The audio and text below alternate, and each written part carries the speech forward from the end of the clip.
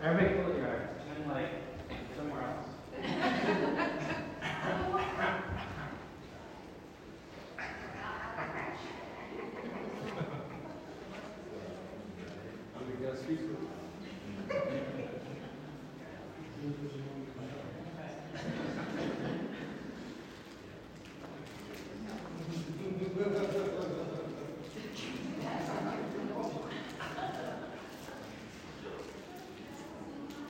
This is important that we do this correctly.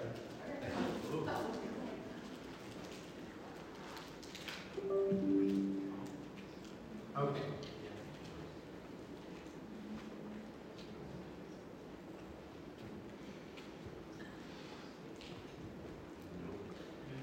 Okay.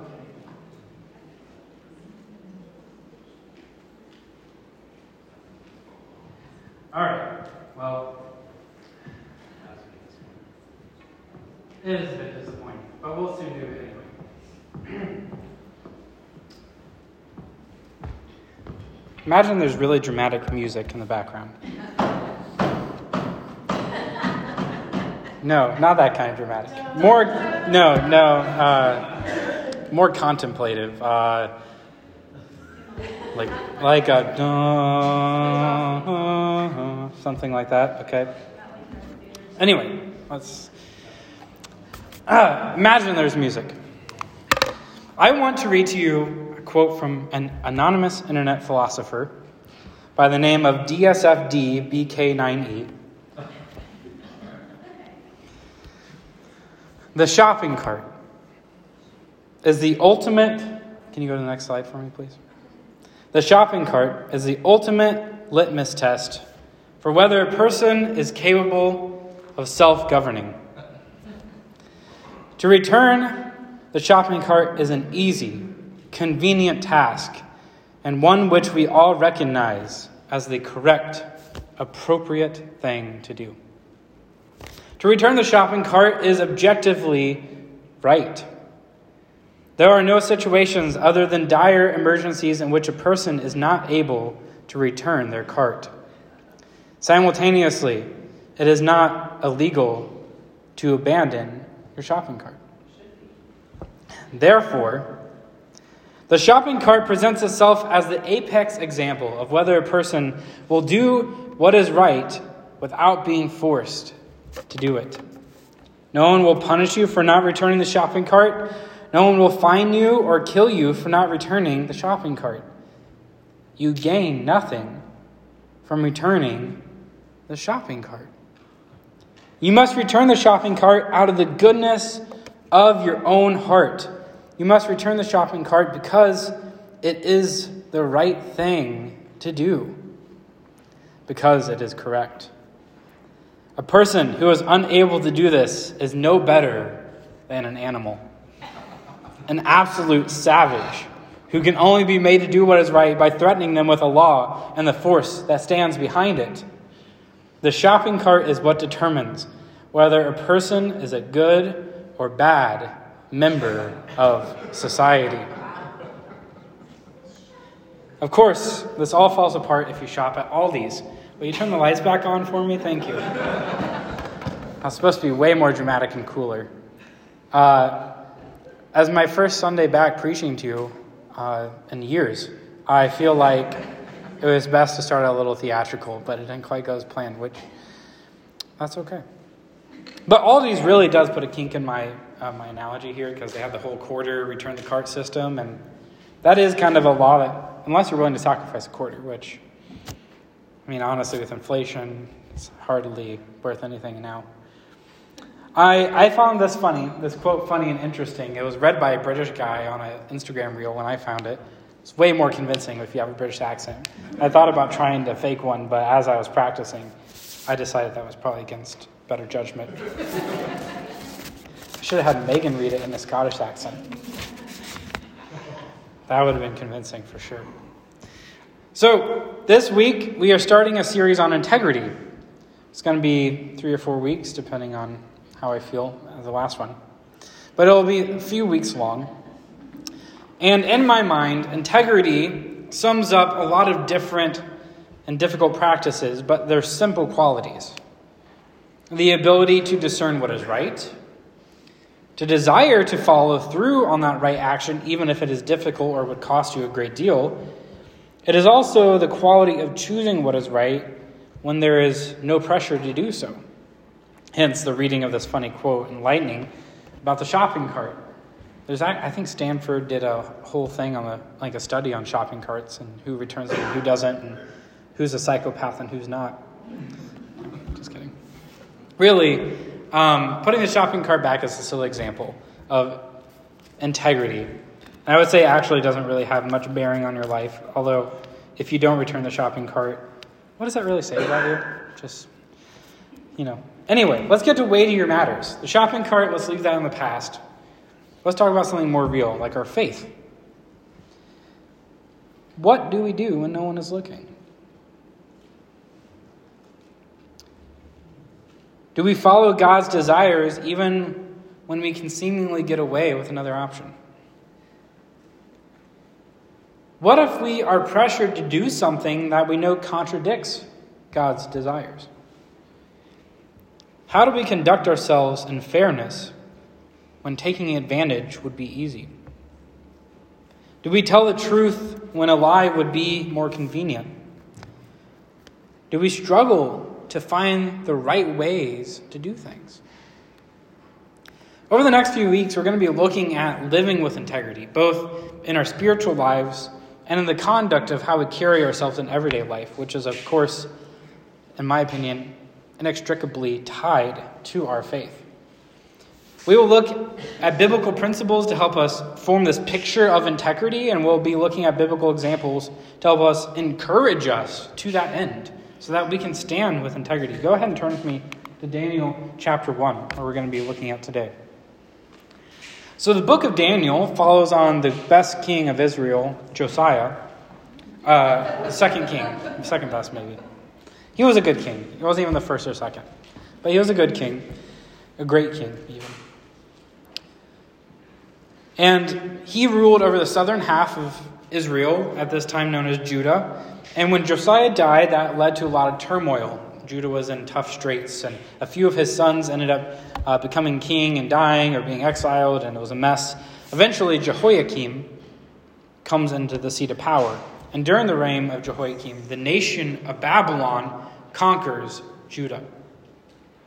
Now, this was not a surprise, should have been a surprise for the people of Israel, because God had been speaking about this for a very long time, warning his people that if they continued to break his covenants, that he was going to put them into exile by the hand of another nation. That's exactly what happened when Babylon took over Judah, and it was under the reign of a king named Nebuchadnezzar. Something to understand about this time in history is when you conquer a country, you took the spoils of that country. Of course, there's the physical spoils like gold and treasure, but there's also the human capital, the human value of that country. Often women and children would be sold into slavery, and the smartest minds would be taken and used for the betterment of the victorious kingdom. Sometimes these higher up people in society, just the wealthy, the notable, would be taken essentially as prizes by the king, saying, hey, look, I have taken your most noteworthy people, and they are merely just a trophy on my shelf. Your country is nothing compared to my country. So that's exactly where Daniel finds himself, a subject to a foreign nation. Let's read the 7 verses together. In the 3rd year of the reign of Jehoiakim, king of Judah, Nebuchadnezzar, king of Babylon, came to Jerusalem and besieged it. And the Lord handed Jehoiakim, the king of Judah, over to him, along with some of the vessels of the house of God. And he brought them into the land of Shinar, to the house of his God, and he brought the vessels into the treasury of his God. Now this is a total sacrilege. It's taking the things meant for the temple and putting them in the house of another god. Then the king told Ashpenaz, the chief of his officials, to bring in some of the sons of Israel, including some of the royal family and of the nobles. This is common practice. Bring the richest, most powerful people, and youths in whom there was no impairment, who were good-looking, suitable for instruction in every kind of exercise, endowed with understanding and discerning knowledge, and who had the ability to serve in the king's court. Luckily, I don't think I'd be a part of that group. if he took over. So I would have been fine. I would have just been left to tend the fields or something. He ordered Ashpenaz to teach them the literature and the language of the Chaldeans. The king also allotted for them a daily ration from the king's choice food and from the wine which he drank, and ordered them that they be educated for 3 years, at the end of which they were to enter the king's personal service. Now among them from the sons of Judah were Daniel, Hananiah, Mishael, and Azariah. Then the commander of the officials assigned new names to them. And to Daniel he assigned the name Belteshazzar, super fun to say, Hananiah, Shadrach, to Mishael, Meshach, and to Azariah, Abednego. So as a smart conquering king should do, he takes the best of the conquered country for his own. As a smart king should do, he promotes his own country's cultures and preferences and tries to eradicate the others so that he can bring unity to his empire. And so as a part of Nebuchadnezzar's plan to do that, he takes the best and brightest young men and essentially enlists them into a 3-year Babylonian propaganda program where he's trying to convince them to be Babylonian. He does this so that he can erase their Jewish identities. And the other nations he conquered, he does the same thing with those young men, and he wants to replace their identity with a Babylonian one. So Daniel and his friends were in a very, very difficult situation. And they faced at least 3 major pressures or oppressions and struggles here that we just read about, perhaps 4, and we'll get to that in a second. So the first thing that they are encountering is that they are forced to participate in the king's educational program.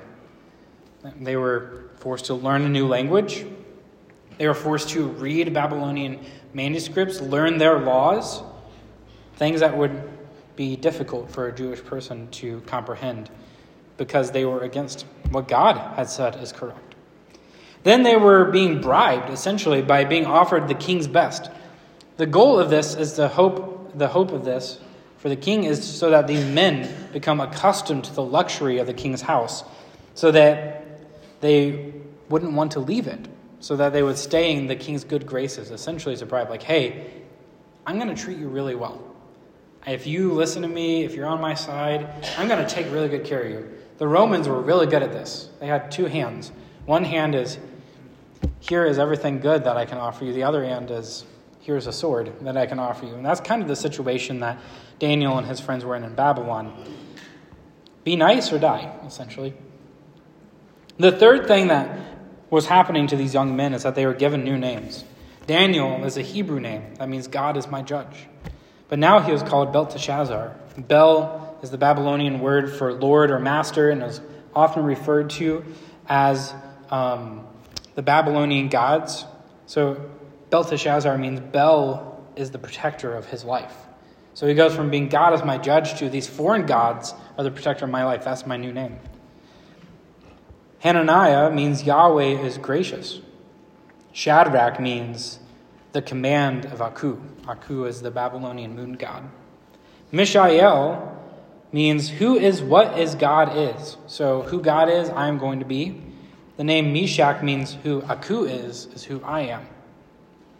The name Azariah means Yahweh is my helper. The new name Abednego means the servant of Nebo. And Nebo is the second highest god in the Babylonian pantheon. There's perhaps a fourth way that they were under duress or stressed out, pressured in this situation. We don't have clear evidence to this, but there is a good chance they were made eunuchs. This is pretty common practice for slaves in the king's courts to be eunuchs, especially ones coming from other countries. And also Ashpenaz, who is the chief of the officials. Actually, the word officials is eunuchs, the chief of the king's eunuchs. So perhaps Daniel and his friends were made eunuchs against their will. And there is some evidence to this, perhaps. Daniel was never married. He never had children. So we don't know for sure, but this is a potential another thing that they are up against. So I tell you all this stuff. I want to paint this picture so that you understand they were under this immense pressure. They were under this almost unbearable weight. And on top of that, they faced that the king could execute them at any time, at will, for no reason. And then you start bringing in, on top of that, the trauma of being ripped from your homeland, ripped from your families, ripped from your freedom. Many of them probably lost loved ones, people they knew were killed in the siege. And there's no hope of ever returning. Just imagine the weight of all of that. We just need to feel that, understand that, kind of walk in their shoes, so that when we see the resilience and the integrity of Daniel and his friends, it becomes even more inspiring. Let's continue reading. Look at verse 8. But Daniel made up his mind that he would not defile himself with the king's choice food or with the wine which he drank. So he sought permission from the command of the officials that he might not defile himself. Now God granted Daniel favor and compassion in the sight of the commander of the officials. The commander of the officials said to Daniel, I am afraid of my lord the king, who has allotted you food and your drink. For why should he see your faces looking gaunt in the comparison to the youths who are of your own age? Then you would make me forfeit my head to the king. So Ashpenaz is like, nah, brah, if you don't eat the king's food, I'm going to get killed. So if he's going to get killed, probably they're going to get killed too. So Daniel was offered the king's food and drink, but he refuses, most likely because it's breaking God's commands if he were to partake in that food. Often, meat in this day was sacrificed to gods as idols and then distributed. Most likely this was meat sacrificed to idols and then given to the king's men. And then also, most likely partaking of this meat would have broken many Jewish food laws, which Daniel knew he was supposed to keep. So Nebuchadnezzar, against his best efforts, could not remove Daniel from God. So Daniel and his friends are in this tough situation. What would you do if the king offered you this food and you knew that it was wrong against God's commands for you to do so? I think there are so many ways to justify this. Just imagine it. Think in your head. If you were Daniel and his friends, how would you justify the situation so that eating this food would be easier? I would say, perhaps, everyone else is doing this. I'm just going to, not risk the punishment. I'm just going to eat this food. It's probably delicious anyway. They could have said, well, we aren't priests. We're no one special. We aren't these high-up people in Israel. We're just normal guys. God is going to understand and forgive us. They could have brought up David's example even, maybe came to mind, where he was starving and he ate the showbread. That's against Jewish law. Maybe God would allow them to break these food commandments in this dire situation. Maybe you would lose your faith altogether. How could God let us be here? How could God let us be in this situation? Maybe he's not real at all. Maybe he's abandoned us. So I am going to abandon him and do what I think is best to survive. Maybe you would say something like, it's just food. It's not a big deal. There are other more important things. I can imagine these kinds of excuses because I've made these kinds of excuses, by the way, in situations that are way less pressured. I've just justified doing what I want to do against better judgment, against what is right, just because of my selfishness and my sin. We are very good at justifying ourselves into almost any action if we really make up our minds. That is right, Chuck. We need to really reconcile with that. No one wants to think about themselves poorly. No one wants to think that they've dropped their integrity and left it behind. But we do.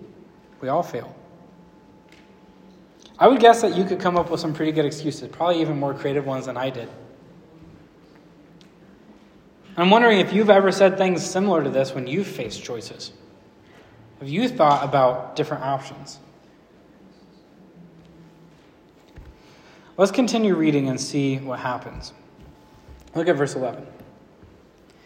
Daniel said to the overseer whom the commander of the officials had appointed over Daniel, Hananiah, Mishael, and Azariah, please put your servants to the test for 10 days, and let us be given some vegetables to eat and water to drink.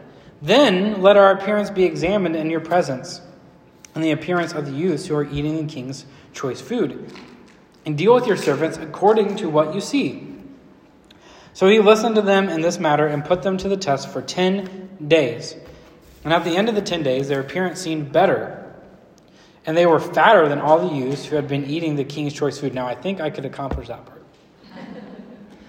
So to the overseer continued to withhold their choice food and the wine that they were to drink, and keep giving them vegetables. And as for these 4 youths, God gave them knowledge and intelligence and every kind of literature and expertise. Daniel even understood all kinds of visions and dreams. So God favored them and allowed them to stand in integrity and blessed them for that integrity. From here, Daniel goes on to be one of the most powerful and influential people in the kingdom. Something that would not have happened had he abandoned God and took the easy way out. We also see other times in the book of Daniel where these men face insurmountable odds, it seems, and stand in the face of power and say, "No, this is what is right. I'm going to do it, whether you kill me or not."